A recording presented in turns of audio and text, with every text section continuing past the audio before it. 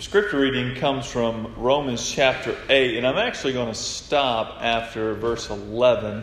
I don't think we're going to get any further than that this morning. Romans 8, beginning in verse 1. There is therefore now no condemnation for those who are in Christ Jesus.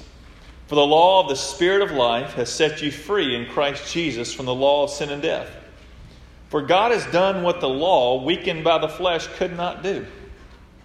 By sending His own Son in the likeness of sinful flesh.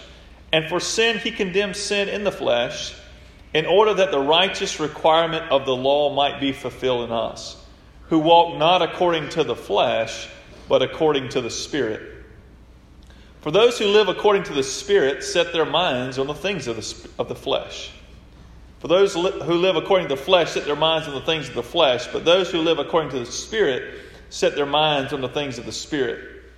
To set the mind on the flesh is death, but to set the mind on the Spirit is life and peace. For the mind that is set on the flesh is hostile to God, for it does not submit to God's law. Indeed, it cannot. Those who are in the flesh cannot please God. You, however, are not in the flesh, but in the Spirit, if in fact the Spirit of God dwells in you. Anyone who does not have the Spirit of Christ does not belong to Him. But if Christ is in you, although the body is dead because of sin, the Spirit is life because of righteousness. If the Spirit of Him who raised Jesus from the dead dwells in you, He who raised Christ Jesus from the dead will also give life to your mortal bodies through His Spirit who dwells in you. May God bless the reading of His Word. I know we just finished Advent, and so it's been a while since we've been in the book of Romans, but before Advent, we looked together at Romans chapter 7, and what we learned from Romans chapter 7 is that God's law is good. God's ways are good. And we learned that, God's law works kind of like a home inspector. If you've ever bought a house, and if you've ever had to get a loan for a house, or even if you just bought a house cash, you probably still, went out and got a home inspector to come and inspect the house, because we all know that the house can look great on the outside. The paint can look wonderful, everything can be fine, but there are some hidden things that you may not see just at first glance. But the home inspector goes in, inspects all the ins and outs of the house, and lets you know how the structure actually is doing, if it's intact or not. And so God's law acts kind of like that home inspector. If our lives were houses, the home inspector would come and reveal the fact that we have a foundation problem. We have a serious problem that cannot be fixed by our own skill. And maybe you can relate to that, just your own home. Maybe there's been repairs that you said, this is beyond my expertise. I need to call in some experts to deal with this issue. Well, that's kind of how it is with our lives. The law of God reveals to us a problem, a foundational problem that cannot be solved in our own effort, that we have to call in some help. And the help comes from God Himself through His Son, Jesus Christ. And it's through what Christ has done for us on the cross and through His resurrection that we can have our lives restored and kind of put back together, so to speak, and have our foundation problem fixed. And because of that foundation problem, we have to, like Romans 7 talks about, it's revealed by God's law, and it drives us to the one who can bring about the fix, which is God Himself through Christ. And this is what Christianity is all about. Christianity is about God loving us so much that He sent His only Son, Jesus Christ, to live a perfect life, to die on the cross, to deal with our sin problem, and to rise from the dead, ushering in a new reality for those who unite with Him. Because God is the only one who can repair our broken lives. He's the only one who can fix our foundation. And we learned in Romans 7 that God, through Christ, has set us free from the bondage of sin. Okay, so He's brought a fix to that broken issue that we've had in our lives. But we also learned in Romans 7, the latter part of Romans 7, that even though we've been set free from the power of sin and death, to live for God on this side of heaven is still a struggle. I mean, it's still a battle. And the good news is, and what we're going to read in Romans 8, is that even though it is a struggle, it is a battle, God has not left us alone in that struggle. And that's why Paul goes on to say in Romans 8:1 that there is therefore now no condemnation for those who are in Christ. So even though life's a struggle, we struggle from a position, though, of acceptance by God. There's no condemnation in Christ, meaning that if you're in Christ, we still struggle with temptation, but we don't struggle from a position of rejection, but rather a position of acceptance. There's no condemnation for those in Christ. So we are accepted and loved by God because of what Christ has done for us. We've been made right with God. And out of that position of acceptance and love, we move forward with God.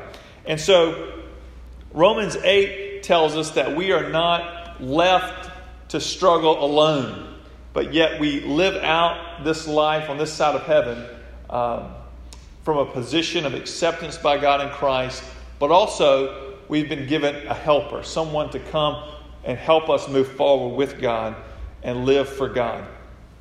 Up to this point in the book of Romans, the Holy Spirit has only been mentioned a few times. But in this chapter alone, the Holy Spirit's mentioned almost 20 times.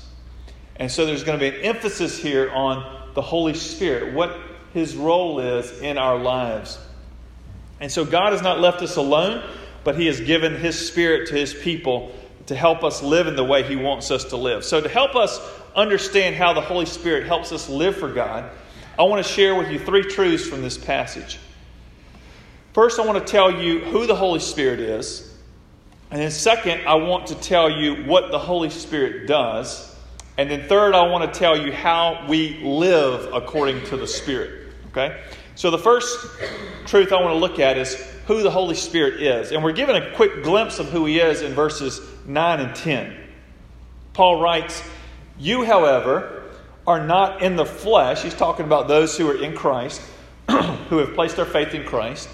And so he says, "You are not in the flesh, but in the Spirit, if in fact the Spirit of God dwells in you.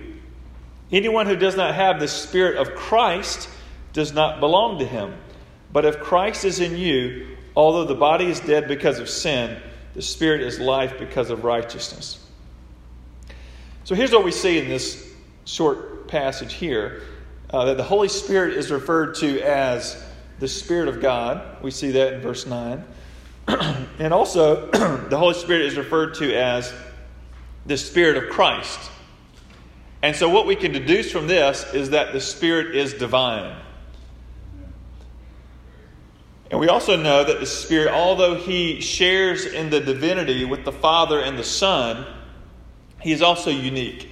For example, Jesus said in John 14:25 and 26, He says to His disciples, He says, "These things I have spoken to you while I am still with you, but the Helper, the Holy Spirit, whom the Father will send in my name, He will teach you all things and bring to your remembrance all that I've said to you."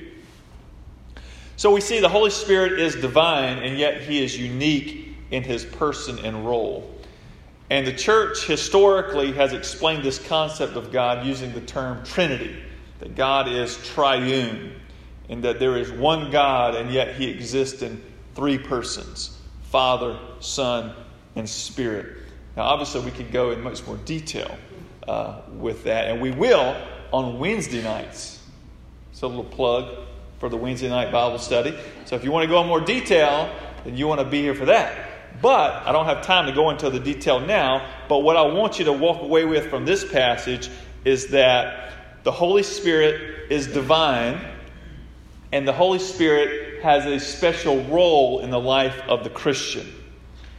Which leads to the second truth I want to share with you from this passage, and that is, what does the Holy Spirit do? What is His role? What does He do? So we read in the passage that the Holy Spirit is involved in the life of the Christian from the beginning to the end. So you look at verse 2. It says, "For the law of the Spirit of life has set you free in Christ Jesus from the law of sin and death." So from this verse we see that the Holy Spirit, who is referred to as the law of the Spirit of life, is involved in applying what Christ has accomplished to our lives.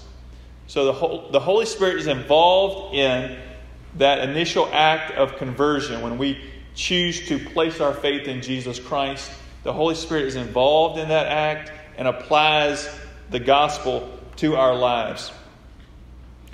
So He's active in our initial coming to faith in Christ.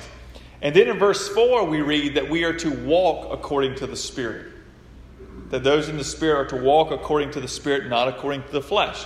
In verse 5 we read that we are to live according to the Spirit by setting our minds on the things of the Spirit.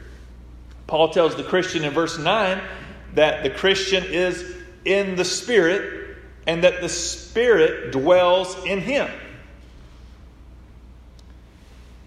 So the Spirit's presence in the life of the Christian is to direct and enable him to live like Jesus. You know, one pastor put it this way. He said, through the Spirit, we experience something of Jesus' disposition, His kindness, His gentle care, His love in our lives. As we allow the Holy Spirit to fill us, we are filled with the ethos of Jesus. And life becomes more and more to us what it was and is to Him. So the work of the Spirit within the life of the Christian is to make the Christian more like Jesus. You know, more like Jesus and how Jesus loved God, how Jesus loved others, how Jesus obeyed the Father, how Jesus loved what was good, right, and true. This is what the Spirit is doing in the life of the Christian. You know, sometimes, I don't know if you're like this, but sometimes we can tend to think of the role of the Holy Spirit, yes, that the Holy Spirit's going to give us some type of superpower. That if we're filled with the Spirit, we're just going to have like superhuman strength. Or like join the cast of the Avengers or something. You know, it's like the Spirit is going to give us something like supernatural in the sense that we're going to be so strong, or we're going to be able to speak languages that we never studied, or touch people and they'll be healed. Now, don't get me wrong. You read the Bible, you see those things that actually happen. I mean, you read about Samson. I mean, you read about the early disciples. They healed people. They spoke in languages they never studied. However, I would say that is not the normative way the Spirit works. And let me tell you why. Because when we look at our lives, I know when I look at my life, I don't see evidence of that. I don't see, of course, I'm not very strong. And, never been given super strength like Samson. I've never touched anybody and they've never been physically healed. And I've never spoken languages that I've never studied. And I'm not saying that never happens. But what I am saying is that is not the primary role of the Spirit, according to what I'm going to share with you right now.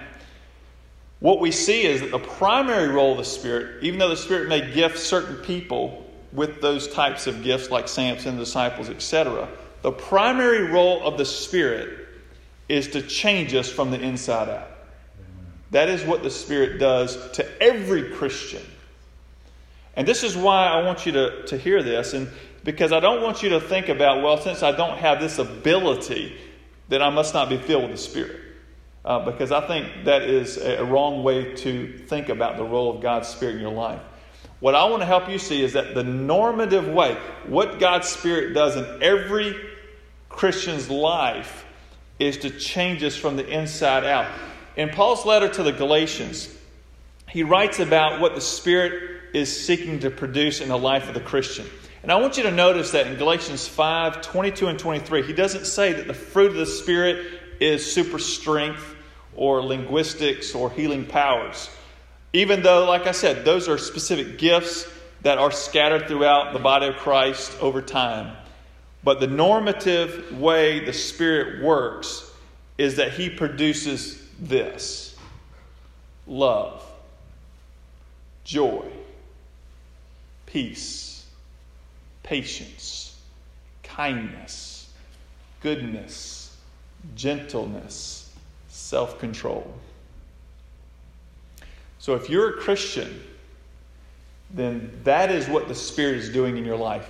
Regardless of your gifting, That is what the Spirit does, is He produces that type of life in the Christian, described by those traits, that fruit.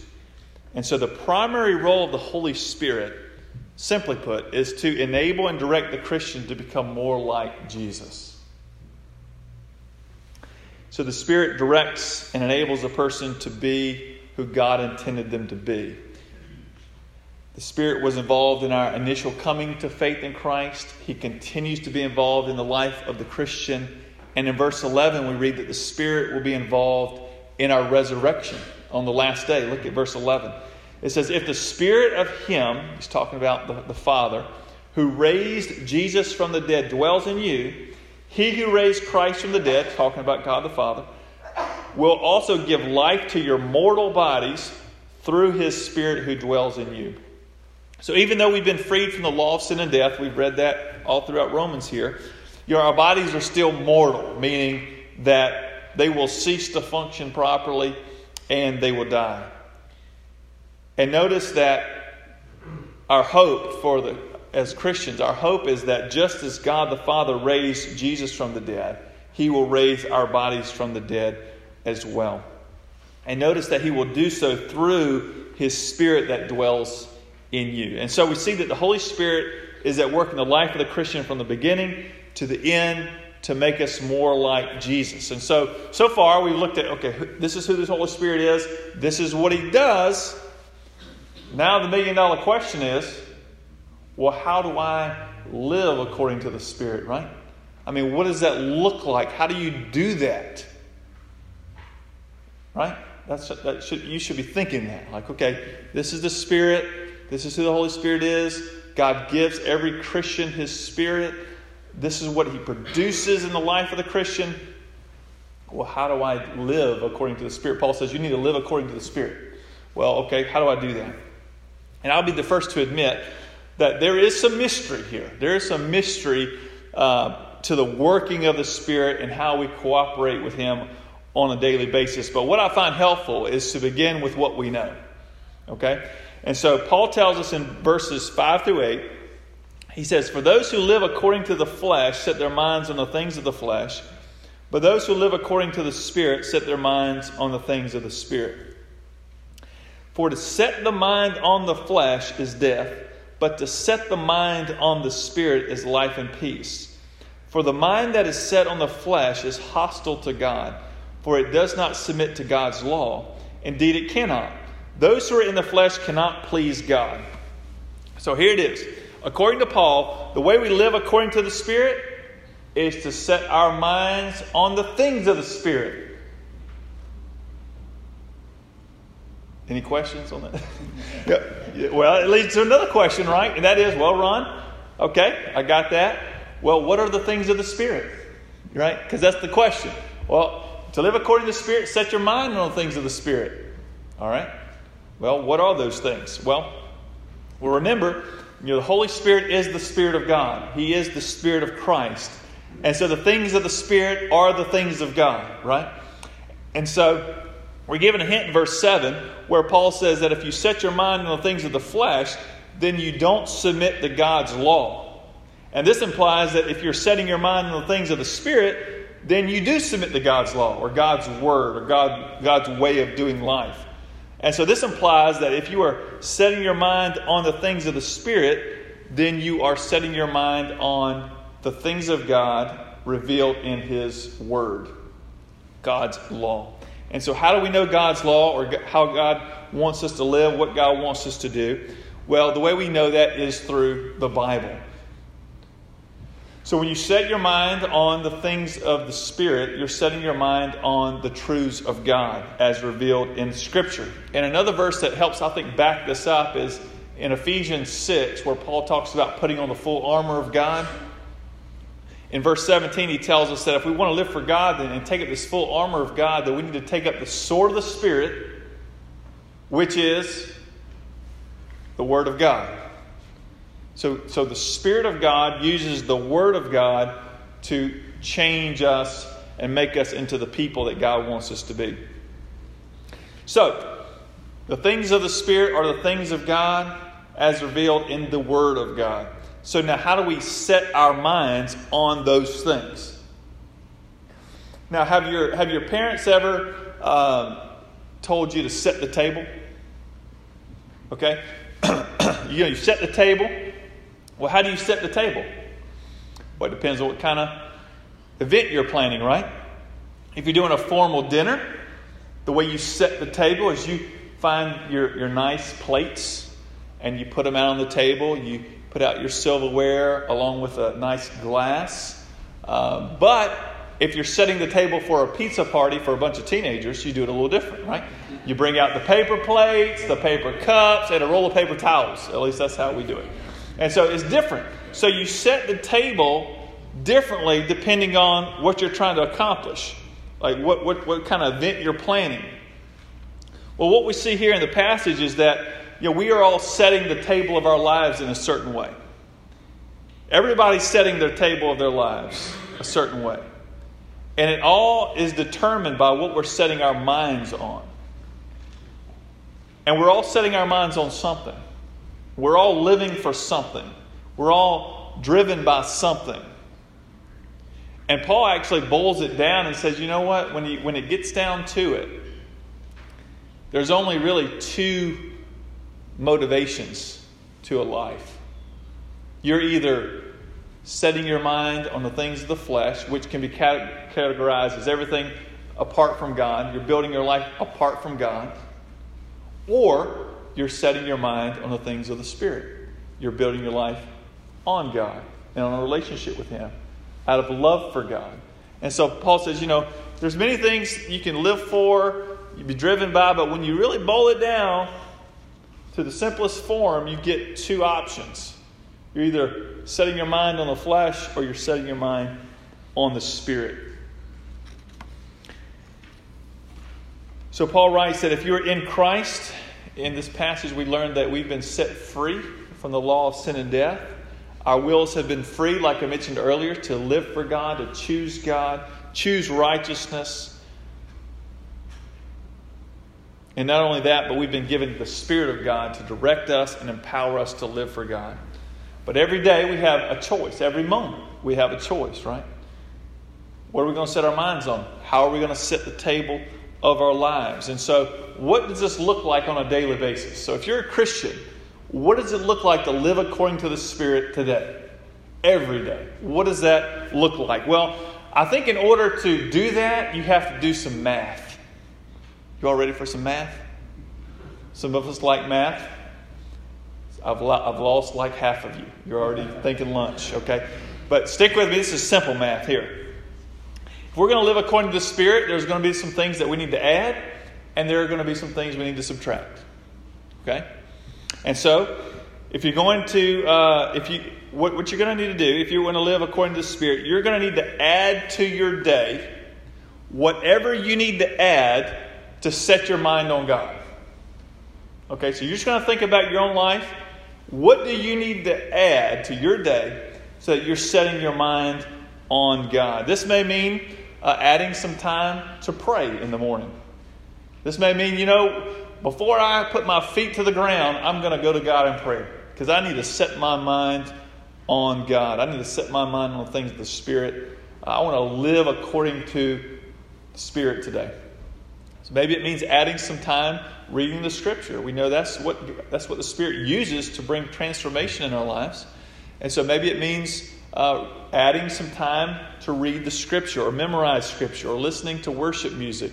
But basically what you need to do is think about what do you need to add to your day to set your mind on the things of God.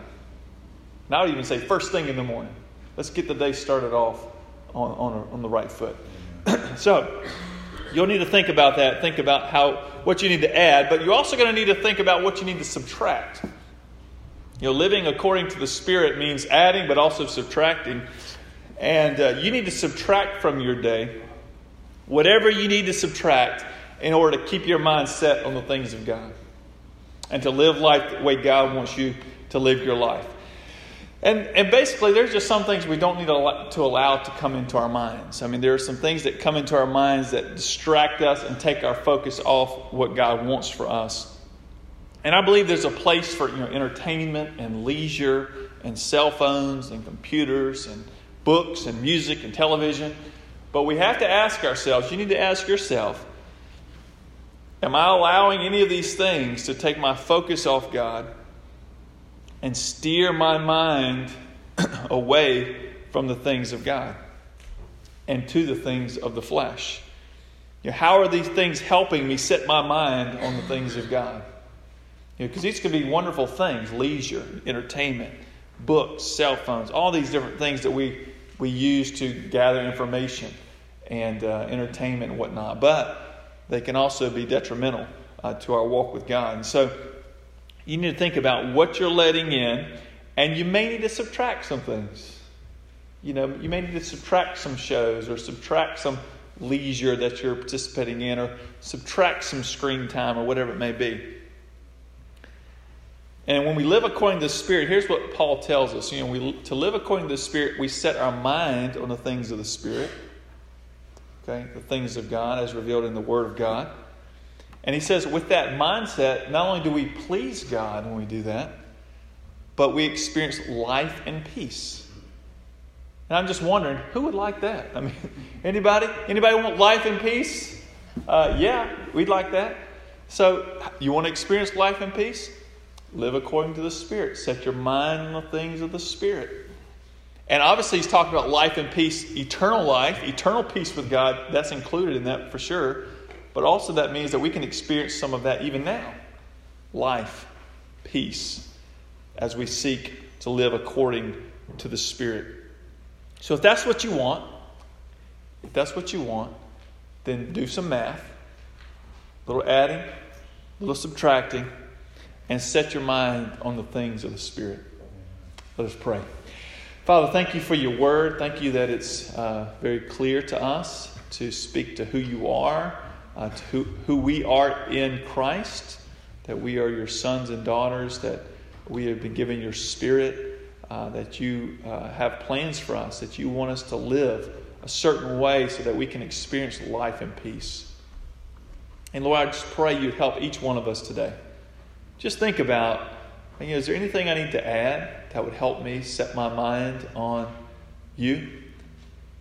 Is there anything I need to subtract that may be steering my mind away from things that you would want me to think about, things that you would have me to do and meditate on? God, would you make that clear to each person? And God, would we be intentional about setting the tables of our lives in a way that is pleasing to you?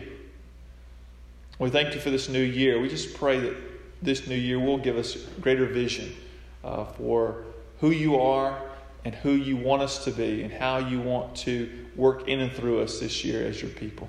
And we pray this in Jesus' name. Amen.